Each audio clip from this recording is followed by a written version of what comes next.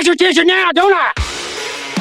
This is the Black Rifle Coffee Podcast. Prepare to get caffeinated.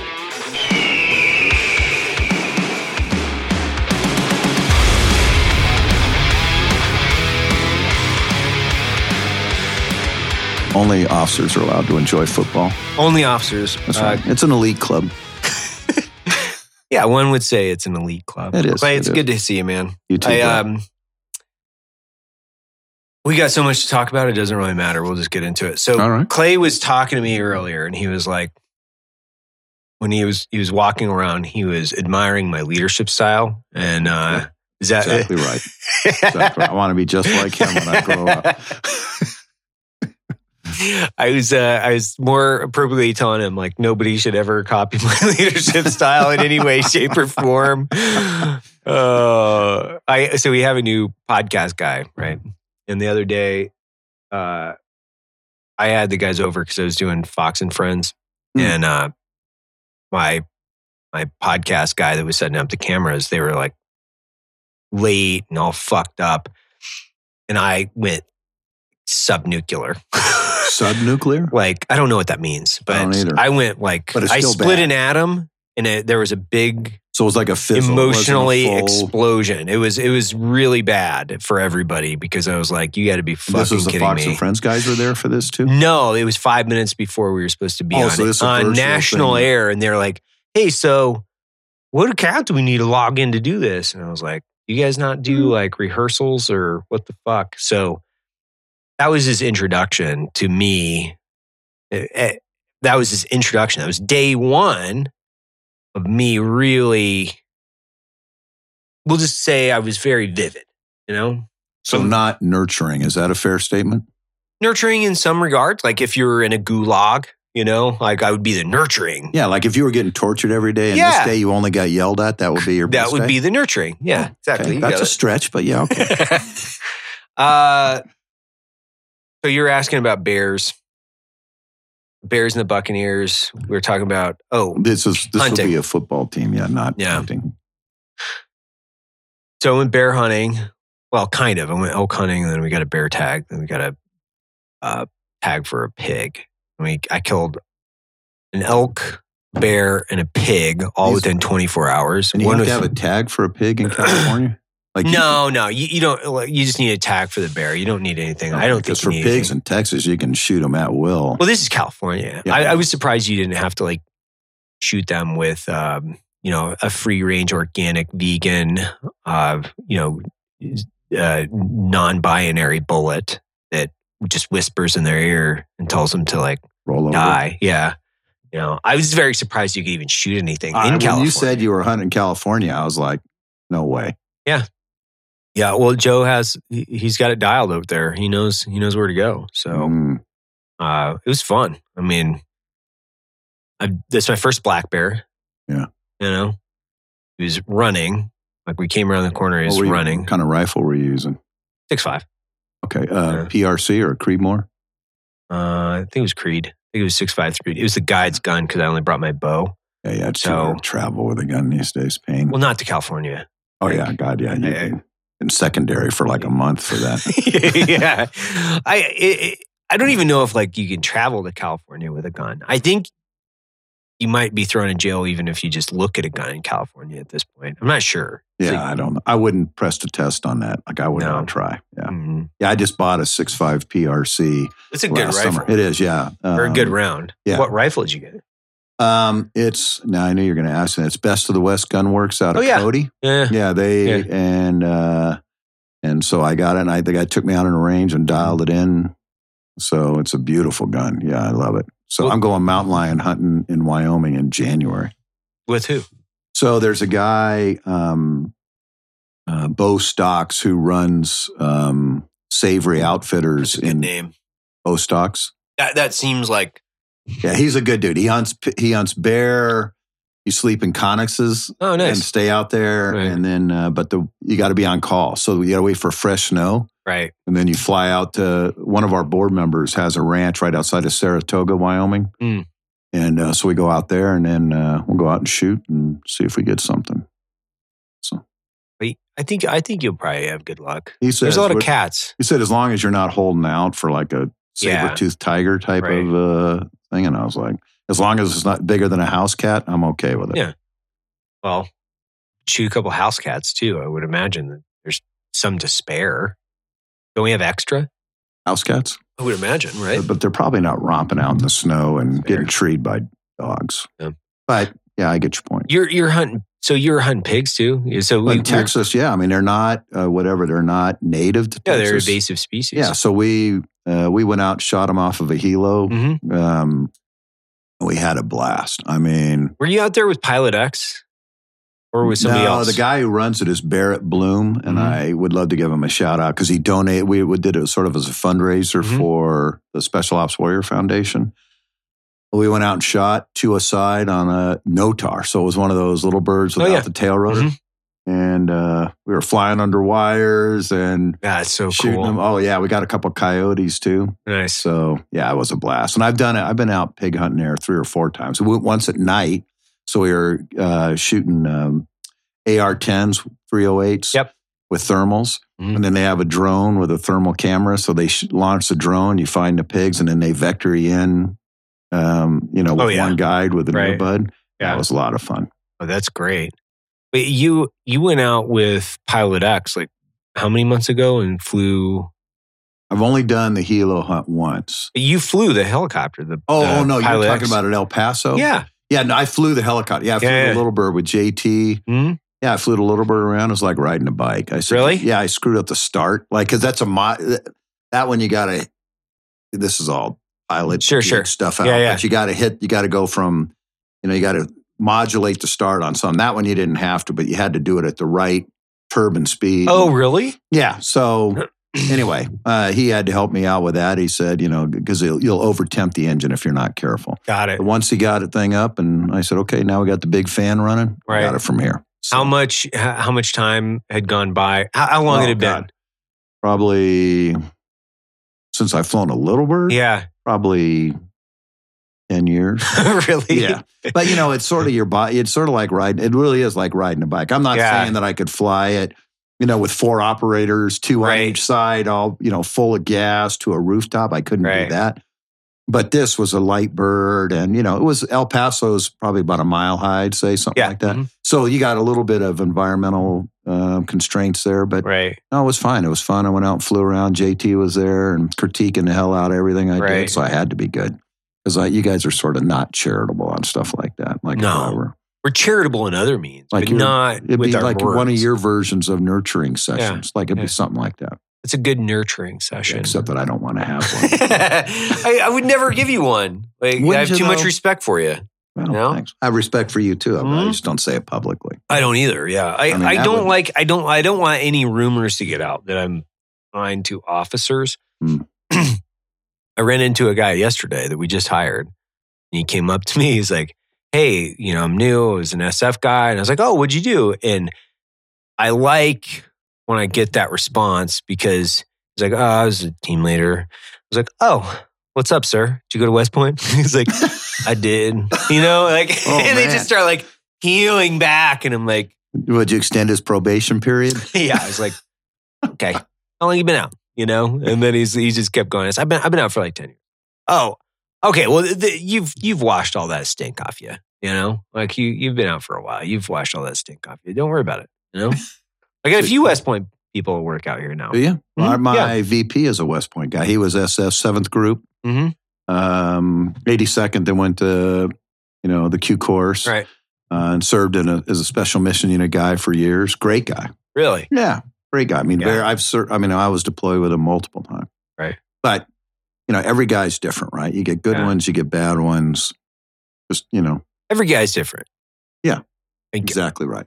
I like to carry on the lineage of like giving officers shit because that's fun for me. But I've noticed. I've got a lot of them that are very competent and professional that work for us. Like it's just fun because well, Tom, the co-CEO, he was an officer. I know. Not a West Point guy. He's a Duke guy. He was a Marine infantry. He's a great guy. Yeah, great guy. He raised the mean GT level of this whole place when you guys hired him. Very true. Yeah, I can't dispute that. I think but the officers do need a group of people that actually do work. Like, so they can pontificate high in the ivory tower and talk about all the theoretical stuff. But then there's actually people that have to go out and do it.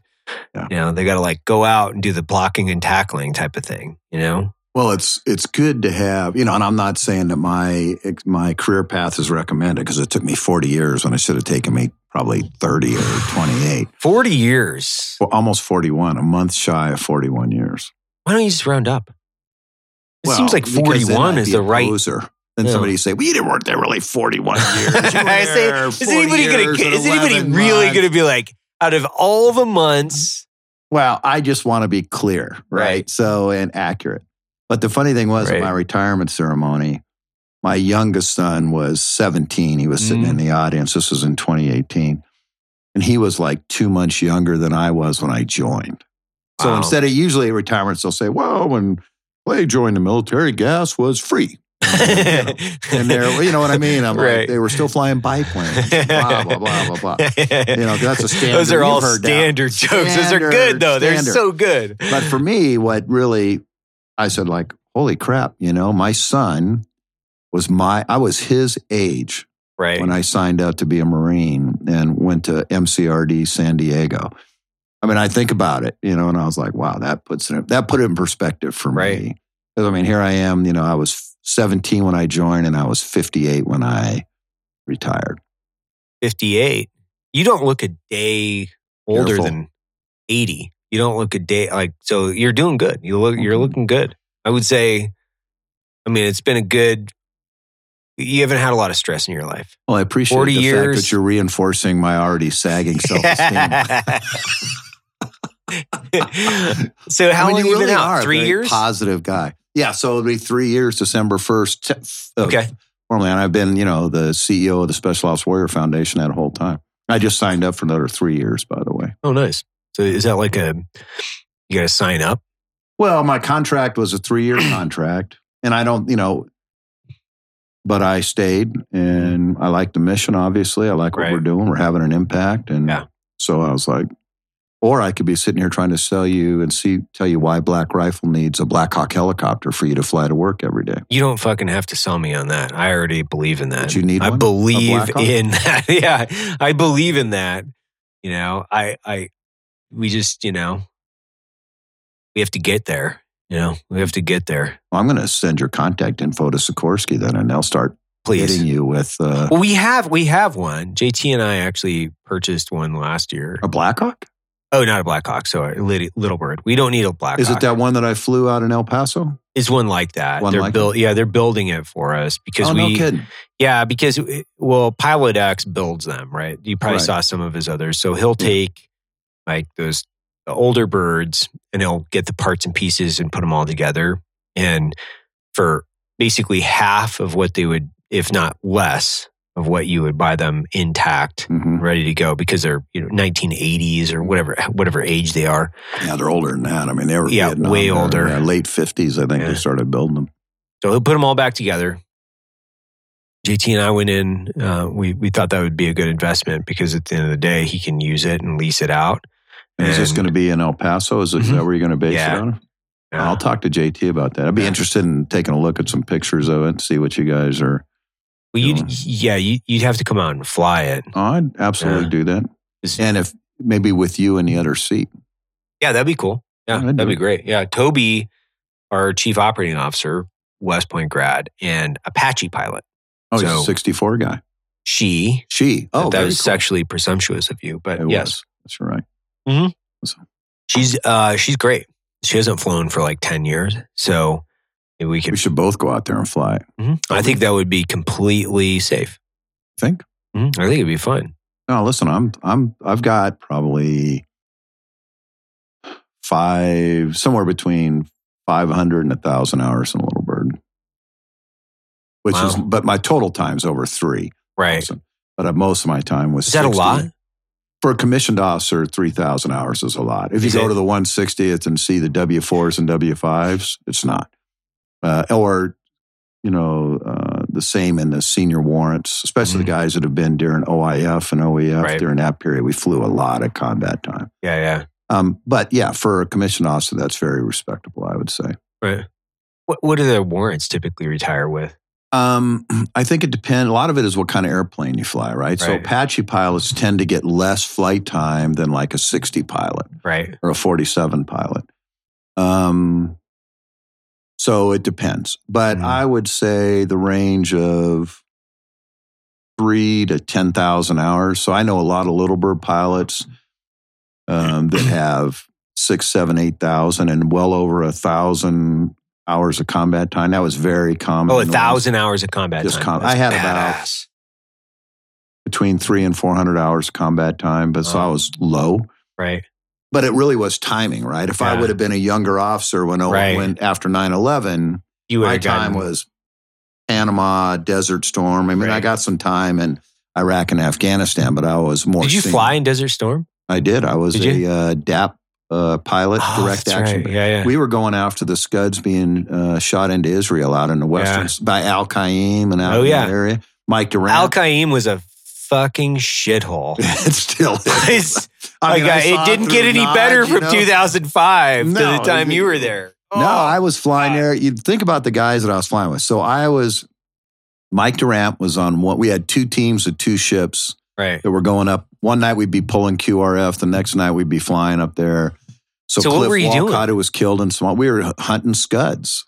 Yeah, but how are you doing that? So would the intel come down? You get intel, and we knew where they launched, we'd see where they launched from, right? Right. Oh, okay. And then they'd use that, and we'd just basically go hunting up there. Right. So what'd you do? Load up a couple dudes in the, how many birds would go out with you? 2. We go on 2 ships. Okay. And so we go up as a 2 ship. So we had one mission to support ground forces that were operating up there doing recce. Right. And then we had, but my mission was sort of independent of them. We'd go up and look for them, and we'd find them. We'd find parked under power lines and things like that along the border. Now, it's arguable whether those were decoys or real. Oh, right. And I looked at them and there's pictures on the internet of them. Our sort of Mike Durant and I argue over whose FLIR picture it was, jokingly.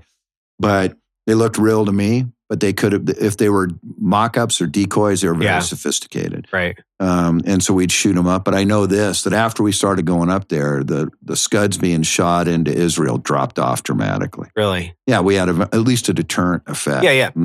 So, but it was a long flight. We'd fly from Saudi all the way up. So we were in the air 4 to 5 hours. And, so we'd plug in ox fuel tanks on the floor. Right. And the aircraft were super heavy on takeoff, just to have enough gas to get up there and get back, Yeah, I was going to say 4 to 5 hours. It's a long time. It's a long time. So, and what kind of guns are on that? So back then we had 2 fixed forwards miniguns, 7.62. And then we carried 2 19-shot rocket pods, 2 7.5s, folding fin rockets. Right. That was our primary armament. After that, they upgraded. They carried the M230 30-millimeter gun, which is the same gun that's on the Apache, but ours is hard-mounted on a wing. It's not an articulating gun. We carried Hellfire missiles in Iraq and Afghanistan and still shot rockets and miniguns. The miniguns are good, especially if you're close into friendly, so you don't get as many ricochets. A 30-millimeter... The lethal bursting radius, if my memory serves me correct, is 3 to 5 meters per round. Yeah. At a cyclic rate of fire of 600. So friendlies are too close. You got to be very, very careful. Yep. So we use the miniguns for situations like that. And they still carry fixed forward miniguns to this day. Yeah. I've seen them. I've obviously been around them. The DAP's a good, it's a good weapon system. They've developed it over the years. Yeah. And it's, it can keep up with Blackhawks and Apaches. Now, I would say in defense of the Little Bird guns are, they're much better in an urban environment, especially. That's really, they can turn quicker. Yep. They're very precise, but they have limited ordnance. So how do you aim that hard mount on the side? Did you just have like a grease mark on the window or something? So the Little Birds run a grease pencil mark, right? Okay. So... And the way it's not scientific. You go up, so you got your 2 pedals in front of you. Yeah. You go up, I think it's either the left or right pedal, I can't remember. But you go up and then you count the rivets up the side of the windscreen, and then you draw an X, and then you shoot. And so you count the rivets, so you got sort of some consistency in your grease pencil mark. And then, you might adjust it, right? or use Kentucky windage, yeah, and shoot that way. So, and the Little Bird guys are incredible at shooting. The DAP has a heads-up display in the cockpit. It's called a CCIP HUD, which is continuously computed impact points. So it, based on whatever ordnance you put in there. Oh, okay. So if you say I'm shooting 30, that's the selected weapon system, then that thing adjusts to the ballistics of a 30. Oh, that's cool. Or a rocket or minigun. Right. And they also have hard-mounted lasers on the nose that you can put on the target. Oh, so you can paint? Yeah, so you come in and you've got, it's just like shooting a red dot. Right. Right, under your nod. You see it there and you shoot with that. Got it. So that's how they shoot. Huh. Yeah, that's interesting. I think we should probably get some miniguns. We have some, so we'll have to mount some. Yeah. We built this Tesla that has miniguns mounted in it. A Tesla with minigun. Yeah, it's a Tesla X. Doesn't everybody have that? It's a Tesla X. I'm pretty sure minigun. Everybody has that, I think. The doors open and the miniguns come out and operate them. I'd definitely love to have one. You don't have one? No. Weird. My wife, my CFO, being my wife, may put the King's X on that one. Hey, I got a great idea. I want a Tesla with miniguns that pop out. Yeah, we thought it would be a good idea for heavy traffic. Yeah, we wanted something. We wanted to go green. We were really, this is part of our green initiative. So you put miniguns on an electric vehicle, right? Yeah. So we wanted, because there's so many people that like to say that we went woke. We're like, well, we got to go green. And let's put some miniguns on a Tesla. It seems appropriate to me. I didn't realize that you were so environmentally conscious like that. I know. I'm putting solar panels on the roof. This whole podcast is very revealing for me. It is. Yeah. It's we're putting solar panels on the roof here in Salt Lake. Oh, are you? Yeah, Salt Lake and Manchester, actually, both. Eventually, Manchester, is that Tennessee? That's where roasting. Yeah, that's where roasting is. So, okay. Yeah, right. I love solar power. I got solar power. I got solar in my fucking house. Do you? Yeah, of course, because I think it's awesome. I think it's so fucking cool. Like when you think about it from the scientific perspective, we're taking energy from the sky and it's free. You don't have to harnessing it. Yeah, it's fucking cool. Now, I understand, there's probably a bunch of people that are like, but the batteries, and they're fucking bad. And all that. I'm like, I don't care. I think this is just really cool. Less emissions into the atmosphere. But how, so do you see a noticeable decrease in your power bill since you've had it? I've been waiting because this is the other thing. This is like, the lovely, and maybe there's somebody out there that can explain this to me because I don't fucking understand it and it really irritates me, which is, so I get solar panels put on the house and now I got to wait for the city, which is the power company basically, to come out and literally just turn the handle. But I have to wait months before somebody, if I turn this fucking handle to on, like if I were to turn it on, the fine is immense. So I can't flip the switch on this until the city comes out, tells me it's okay. So they got to inspect everything, or it's just a power company issue. And I have no issue against power companies. I have zero issue against any of this. I have issue when it comes to individual liberty and when it comes to bureaucrats interfering with my individual liberty. That's what I have a problem with, which is I have solar panels on my house. It requires a switch to turn it on. We should be able to do that. But we can't until the city tells us it's okay. And are you in the queue for an appointment now? I've been waiting for 90 days. Some people it takes 6 months. Wow. For the city to come out and turn it on, flip the switch for you. So, needless to say, I think it's amazing technology. I love it. I think it's hyper interesting to me because I think any time we can figure out a way to become energy independent, that's great, especially as a nation. I look at it as a national security issue. Yeah, I agree. Yeah. It's more independence, less reliance on foreign sources of energy. Yeah, I'm the same way with a Tesla. My only issue with them is they're not considered. I mean, I've read they're not as reliable as you would like, and I just worry about the range. Like it's not like if you got a 350 mile range, and I'm driving. I had a son that went to NC State, so I'm driving from Tampa to Raleigh.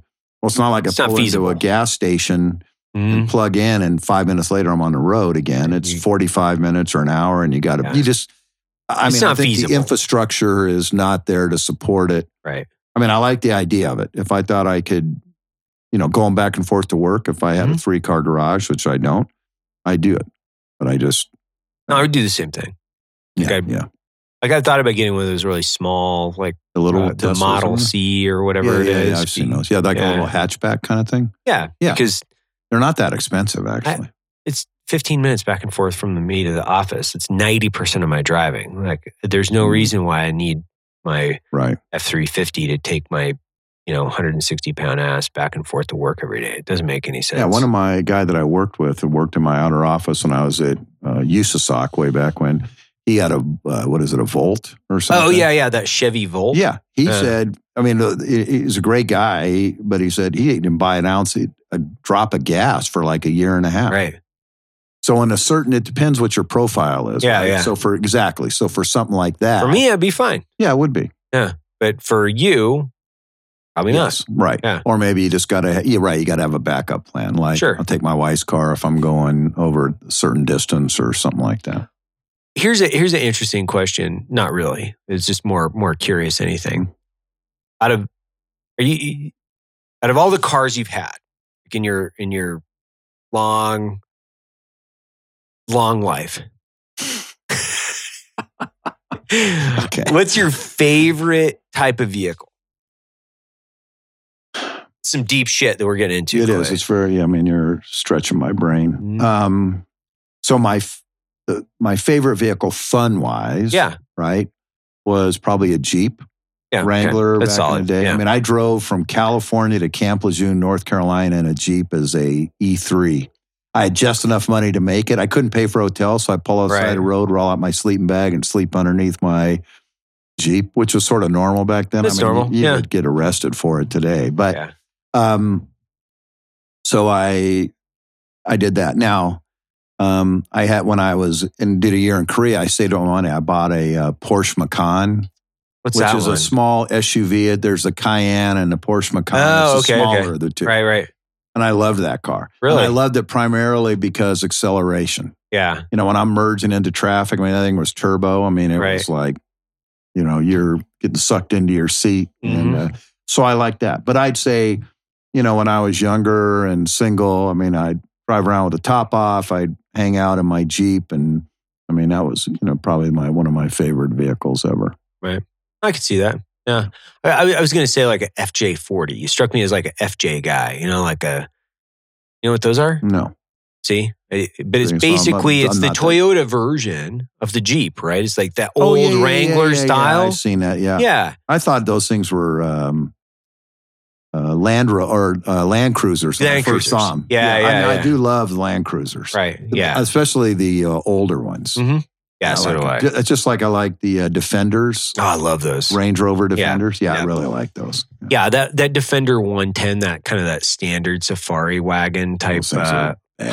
They're so cool. Yeah. If they weren't just such piles of flaming shit. But everybody's buying. I mean, in Tampa, you can't go anywhere without seeing Land Rovers everywhere. Really? Everywhere. And I mean, everybody has them. Yeah. Down there. I mean, when I say everybody, not everybody, but like the old style, like the 90s. No. These are the new modern ones. Oh yeah, I gotcha. But no, the Defenders, I would love to have one, but they're hard to find, and they're not dependable at all. They're not, and so that's part of it. You can't have you got to have a car that you can count on when you turn the key. It better start. Yeah, like I love those.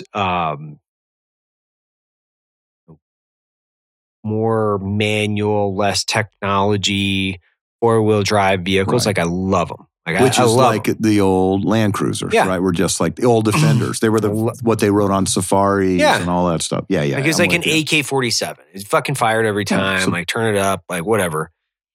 But they're so not practical. They're not practical.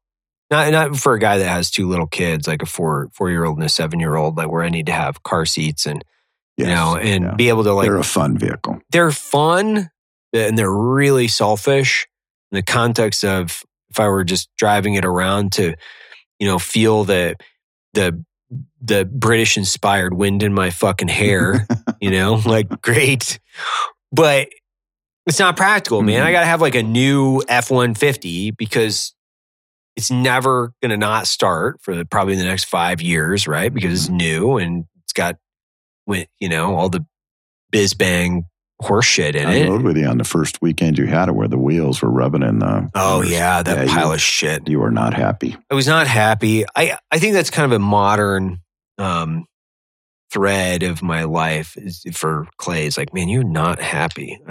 Maybe not. I don't know. I'm pretty happy most of the time. Yeah, I was riding up in the front seat. I think you started off our conversation with, I hate officers, right? I think that was like one of the first words you said to me. Yeah. And I was like, well, I'm sitting right here.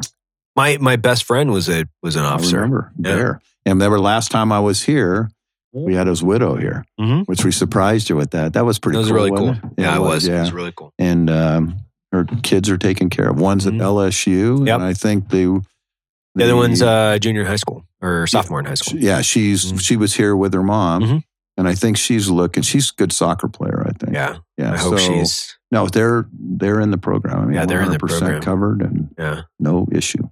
Yeah. Yeah, so he was also a West Point graduate, and he was an officer. So I obviously don't have too big of a problem with them.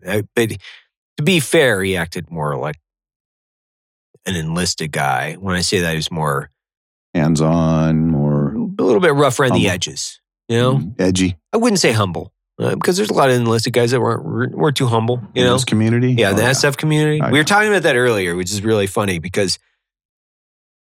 What brought it up was I donated to Tulsi's campaign a couple years ago when she was running for president. People are like, I can't believe you did that. I'm like, well, I think it's awesome that female veterans are putting themselves out there, like putting themselves in the grind, just holding people to task because she was holding the Clinton political war machine to task on a regular basis. And she earned a lot of respect for me, right? Or I earned whatever that is. You guys know what I'm saying. And I took some heat over that. Took some heat over supporting a friend with $500 donation. And I think a lot of people don't get that because, my whole thing is that as a veteran community as a whole, we're really good at saying I'm a veteran, right? Right. We're really bad at times at supporting one another. And for whatever reason, I don't know what it is. I don't know if it's a competitive issue because we were talking about it in the context of special operations community has, tiers, right? It's it's a fucking packing order. So you'll start at ground branch, right? We'll just say ground branch at the top and people can say whatever they want. I can say that word. It's in Wikipedia, it's everywhere. It's not as if I'm relinquishing national secrets. So just relax, every ground branch guy that thinks that you can't say that. Just read a Jack Carr book and you'll realize that you can. So they're kind of the top of the clandestine ground pounder spooky space. You get got all the SMU tier trees, and then it's vanilla soft, which would be Special Forces and Ranger Battalion and SEALs and everybody has their own culture. And a lot of people really believe that they come from the best. And they should. You're right. They should. Special Forces is a good example, right? Every group is better than the other group, depending on the group that you're in. Yes, exactly. Exactly. Every battalion is better than the other battalion. Every ODA is better than the other ODA. They're all just better, right? But it's all based on what group, what battalion, what company, what ODA, the whole thing. Yeah. It's I was on 1135, whatever. Yeah, those dirtbags in 2nd Battalion, whatever. It's it's all the same. But, so a couple of thoughts there. The important thing to remember is, so if you're a SEAL or a Green Beret or a Ranger or a MARSOC Raider, you should have, just like you said, you should have pride. And, and I think it's okay to think you're the best. I think a healthy thing to remember is, okay, if you're a SEAL and you think you're the best, but let's say you had went, in the fork of the road, you went SF instead of SEAL, you would feel the same way about the SF community if you were at this stage, in your career as you would have if you were a SEAL. As a 160th guy, it was interesting because we flew everybody. Flew them all, yeah. Right. So we saw every community. We still do. I mean, it's not unusual to, fly SF or Rangers on a Monday, and Tuesday or Wednesday you're flying SEALs or Marine Raiders or AFSOC Special Tactics. And what I would say is they're all unique. They all have their own strengths and weaknesses. But, they all contribute, and they give us an overall capability. The key is understanding, especially as you get older, usually the arrogance and all of the things you're talking about are more the junior guys. It's junior. Right. Yeah. When they get a little more senior and they make friends that cross party lines or tribal lines, I guess is a better way to say it. Might do an exchange. They might do I flew with Air Force Special Ops Command from 92 to 96, right after Desert Storm as an exchange pilot. And it changed my career. But what'd you fly? I flew 60s. So back then they had 60 Gulfs and they had 53 Js. They don't have either one of them now. So the food got better. Food got better. The housing was better. But what it really did for me as a soldier was open my eyes that they're not the evil empire. We were in direct competition back then. And the intent of the exchange was sort of an exchange of prisoners, right? We had a guy go up to the 160th and fly, and I went down there.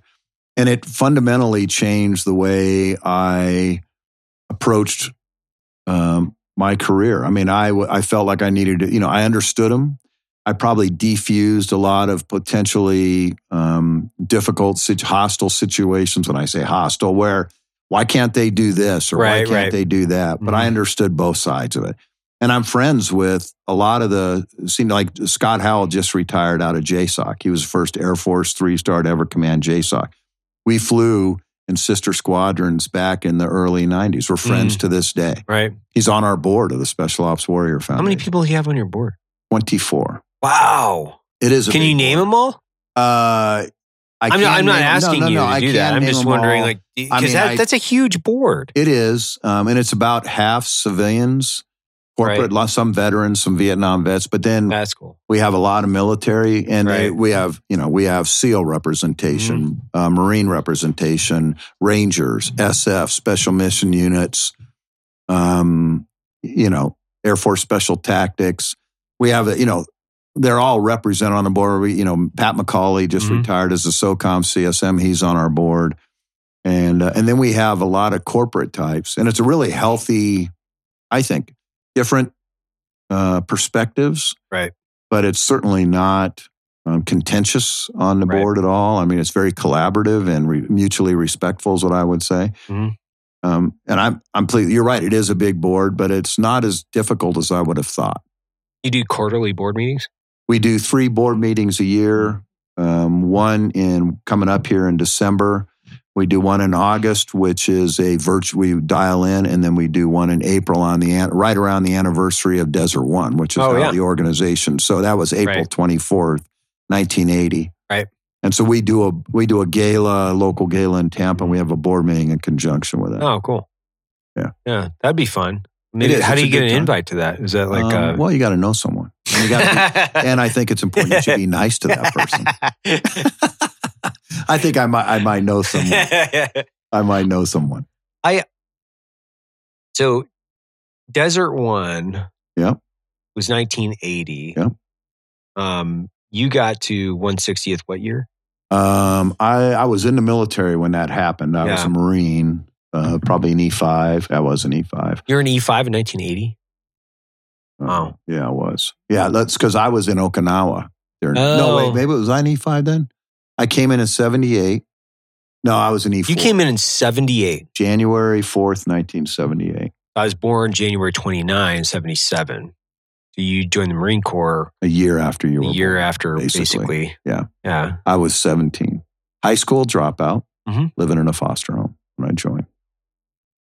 You had kind of an interesting background that we touched on in the past because you went to South Africa. I did. I spent a year there with my mom. She was, if you ever see that movie, Cry Freedom, it was starring Denzel Washington. But what it was about was a newspaper editor named Donald Woods, who was writing, he was an anti-apartheid guy in East London, South Africa. The name of the newspaper was Daily Dispatch. My mother worked for him. So I went to high school for a year in South Africa. Right. And let's just say it was a different experience than the U.S. Like you had to wear uniforms, you got haircut inspections, you got caned. Like I don't know if they still do it over there, but I was the subject of many canings over my time there. So that's what kind of developed you into the fine officer that you were later in life. Was it because you got the shit beat out of you? Spare the rod, spoil the child. I remember the first time you had to do like. Where did they hit you? In the butt. The butt? The first one though, we were so you had to do, they're athletics. They're very big into PT. So I played rugby, but we were in the pool and you had to wear like these Speedos with the school colors. I went to Cambridge High School in East London, South Africa. And we were counting off for something. And we all kept screwing up the counting off on purpose, thinking we were funny. So the coach made us all hop out of the pool in our wet Speedos. And I remember that was wicked painful. Oh, yeah. Oh, yeah. I went in the privacy of my own bathroom. When I got home, I looked and I was like, I literally jumped back in the water and put my head underneath the waters because I wanted to cry. It hurt so bad. Wow. So it's just a cane pole, right? Yeah, it's a bamboo pole. It's not like they do it across your back, but and I don't even know if they still do it, but back then it was very common. Yeah. They called it getting canings or whatever. Yeah. Well, there's a lot of, I would say, let's say teenage boys that would help their demeanor in a big way. There's a lot of teenage boys that honestly, they just need to get their ass kicked. Like it would change the way their entire demeanor was. I see people like that all the time. I'm like, that kid needs his ass kicked, is what I say. Yeah. By no means am I promoting, child violence or whatever. Right? I'm just saying, like, when I was a teenager, I was an asshole. I'm still kind of an asshole, but I was a real big asshole. But you shave now. Yeah, I shave now. I've got real responsibilities, You do. Tons of shit has changed. Some things stay the same. No, but I was an asshole. I got paddled in junior high and high school. I needed it. My dad, he and I went a few rounds back in the day. We went a few rounds. All my teenage years. I hit him. So I punched him when I was like 14. Was self-critiquing, I assume. But it was interesting because you saw the shocked look on his face because he was like, I can't believe that just happened. As his glasses, he had those George Bush, era glasses. I remember those things flipping off his face. The big ones. I remember those things flipping off his face. Bush. Yeah, HW, not W. No, G. And I remember him turning to me and the fire and frenzy in his eyes at that point where I had made a crucial mistake. And that was like the first time. And the second time, I think he might have thrown me out of the front door over the steps into the yard. I think he might have like tossed physically me that. Physically threw me into the yard and then gave me a couple good tune-ups. He gave me a couple good tune-ups in the years. Yeah. But I need him. Like I was an asshole. Like I was a 16, 17, year old asshole. And like I needed him, man. Like, well, I sort of approached command like that because I joined the military and I was one of those guys, right? Right. And I needed a lot of guidance. Here I reported to 2nd Marine Division, Camp Lejeune, North Carolina. I came from Washington State. I'd never been east of the Mississippi my entire life. Right. So except for South Africa. Except for South Africa, which was only slightly different than going from Washington State to North Carolina. Right. But, I think it was good NCOs like, kicking my ass and making sure that I stayed in line. And later in life, I as a battalion commander in Germany, I approached it that way. And I sort of looked at young troops and I would tell my, company commanders and stuff, I say, look, when I didn't brief a company commander, I say, from about 18 to 22, and some people take offense at this, and it doesn't apply to everyone, right? Because we're a lot of it is our function of our upbringing. But I'd say that's what I call the booger-eating moron stage of life, right? Yep. So you're there, and you don't have the sense God gave a goose. You're not a strategic thinker. No, you have zero executive thought. Listen, zero. I would get. I remember my first few paychecks in the Marines. It was $106 every 2 weeks, and if I didn't have a meal card, I would have starved to death. I mean, literally. I would go out and I'd spend it all drinking, and then I'd be like, sad sack until next payday, and then I'd repeat the cycle all over again. So, the key to me with those young troops is because those kids the light will come on, right? They call it, I think in Psych 101, they call it a transition point or something like that, where all of a sudden you're like, hey, I got to start doing things different. And I remember when it happened to me. And I was on my way to Okinawa for my first tour. I did 2 tours in Okinawa in the Marines. My first one, and I was at Camp Pendleton waiting to get bussed up to the charter flight going to Okinawa. And I just remember I was, in some barrack somewhere shaving and said, hey, man, you got to pull your head out of your ass. I mean, you've got to do things different. And I started going to school. I went over there and I got my high school diploma, and I started going to college at night, in Camp Schwab, Okinawa. And it wasn't one epiphany or anything, right? It's a series of small victories. Like you do this and you do okay, and then you got a little more confidence and you try something else, and it builds. But that, if you can help kids, young men and women through that period where they're not at that level, that light switch hasn't flipped yet for them, you're still going to have something great potentially come out the other end, even if they're a leadership challenge. And the other thing is, I said, the part of protecting them is you got to see what's getting them in trouble and try to find ways to mitigate that. Right. So in Germany, when I was battalion commander, designer drugs were a big thing over there. And what's a designer drug? Well, I think it's a special drug that they would make in a lab, like ecstasy or something. I think would be considered a designer drug. And it would stay in your system over a couple of days. So these, the other issue we had over there was you could go to Amsterdam and pot was legal up there. Oh, yeah. Right. Remember that? So I told my company commanders, I said, you're required to do 1 year analysis on a weekend a quarter, right? And I want a leader walking through the barracks every weekend between 2200 and 04. Right. And that's among all the companies. So it wasn't that heavy of a burden. And I was on the DA6 for that myself. Right. But the whole key is there was not to get anybody in trouble, but to send the message to those troops, hey, there's consequences here.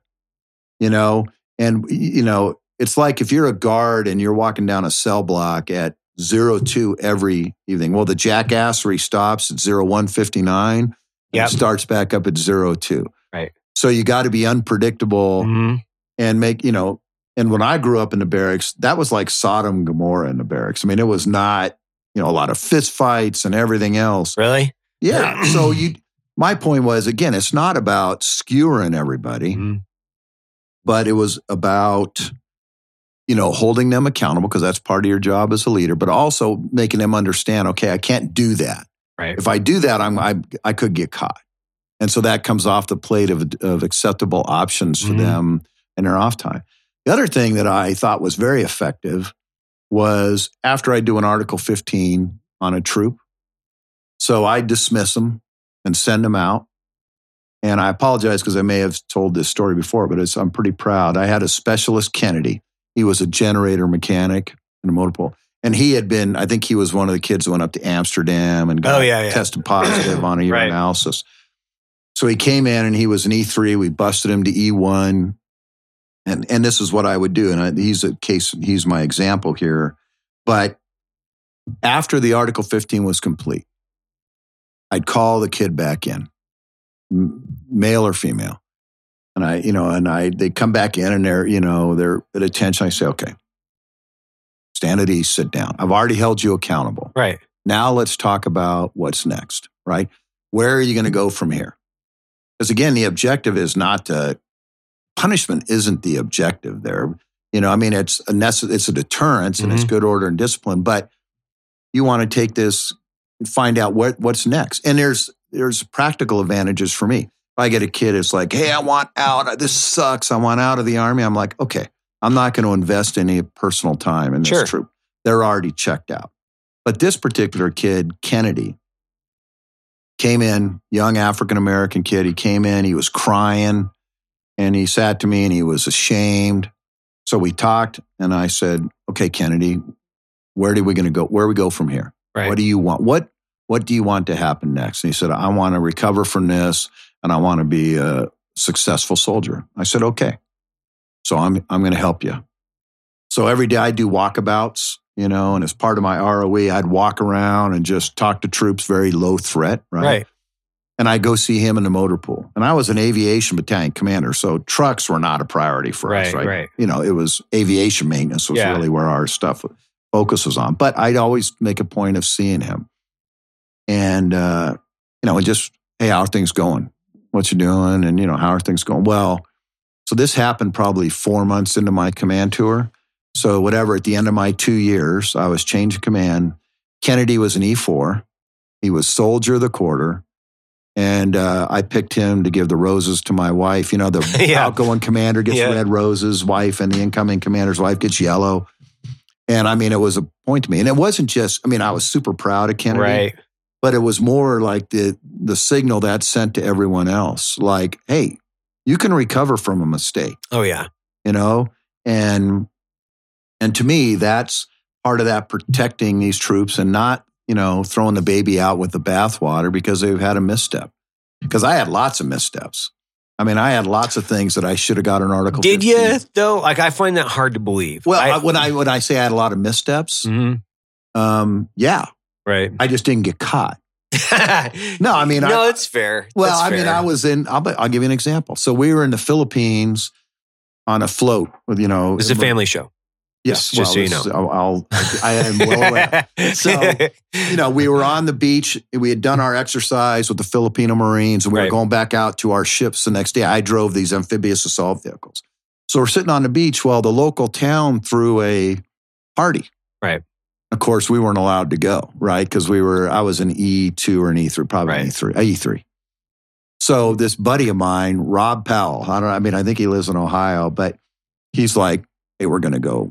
We're going to that party. We're going to go. So we hitch a ride on a deuce and a half. We go in there. We're drinking San Miguel beer. It's good beer. Completely.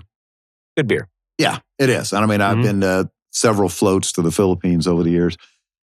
And, we were totally weren't supposed to do that. And, so we're walking, we're trying, and by the way, we were the next morning at 07. We're taking off to go back. Our vehicles are getting launched to swim out to the ship, and we're, sailing away. Right. And if you miss that, it's called missing a movement, if you remember that. That's a big deal, right? That's not just That's one of the biggest deals. Oh, yeah. So we're it's 5:45 in the morning or 6 in the morning. We're drunk as hell. We're walking back. We're 5 miles from the beach in this little town. And we are totally screwed. And this deuce and a half pulls up. And I just remember it was a bunch of drunk officers and NCOs in the back. We flagged it down. And when I'm like, why are you guys out here? And this guy I'm with, he said, well, sir, we were here. They asked us to come out and police up all the NCOs and officers and the sailors, because the sailors got to come in off the ship and go to the summit, not all of them, but the leadership. We were here just to make sure everybody was, back on the, back off the town and everything. So that's what we're doing, sir. I'm like, okay, we'll get on. That could have went south, right? If that deuce and a half didn't stop, I would have missed a movement. So there were numerous events. But again, I was in that young age where I didn't make good decisions, right? because life's about choices. But eventually that light comes on, and you know what you want to do is protect those troops until that light comes on. Or at least you can't protect them within bounds. But I get that. I mean, well, the brain doesn't even fully develop until you're 24. So you're still, your brain's still developing, like your kids. And I 100% agree. The command relationship with, especially the younger soldiers, like you have to protect them from themselves. Exactly right. You really do. Right. And then even when they screw up, if you can, and you can't always, right? If you can, give them a second chance. I mean, it depends on what they do. Absolutely. It depends on what they do. But between, 18 and 24, statistically, you're going to make a lot of bad decisions. Like you're going to just make bad decisions. Like I made bad decisions. But the system is less tolerant today than it was. You can't do it. No, you had a lot of latitude to handle things at a lower level. I drove drunk when I was that age, I would imagine. At least multiple times. I did too. And I never was in trouble for it. I've never had a DUI, but I definitely made poor choices. Well, and I think that that's a good example of if I would have got a Dewey while in, arguably it could have ruined anything that I wanted to do professionally. A DUI is an unrecoverable event. It is. I mean, but when you first joined, it was not that way. It wasn't that way, right? Yeah. When I came in, company parties, you had one drink choice. Right. It was beer. Now it was 3-2 beer. Right. Back in the day.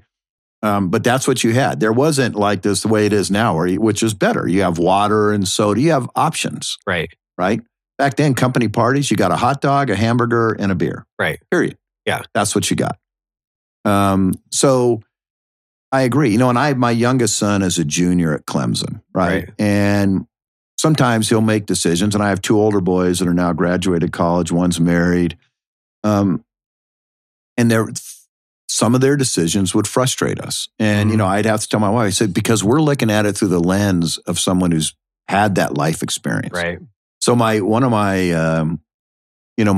oldest son, he came up with it. He goes, I'm going to get a dog. I was like, that's a horrible idea. And I'm like, I think you should get 2. Why? Because life's the best teacher, right? So I said, it's fun to have a dog when you pet him and, but then you walk away from them when they chewing up your stuff and they're crapping on your floor and you don't have a way to walk them. You're working long hours. I said, we can say it till we're blue in the face, but some things you just have to experience, right? And I told my wife, I said, that's not catastrophic. Now we may end up with a dog out of this. Or two. Right. But my point was that they're going to learn that lesson. Mm-hmm. They're going to get a dog, and one of them did, and he had to turn it back. It just his lifestyle, his job wasn't conducive for that. Mm-hmm. But he would have never listened to us. No. So to me, that's part of it is let them make mistakes. Now you don't want them to be like, hey, I'm getting, I'm going to, I want to. One of my youngest son is a chemistry major at Clemson. Right. Well, I'm going to, I want to manufacture explosives in my apartment. Well, no, that's not in the acceptable realm. Dad, do you think I could make methamphetamine? I think I might be able to out of some. Yeah, you'd be like, no, absolutely not. What are you talking about? That is definitely that's like. Yeah, that's a King's X. We are not doing it.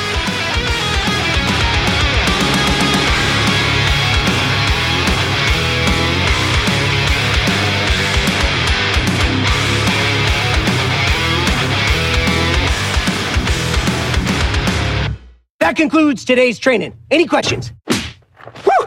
Drum titties, boy!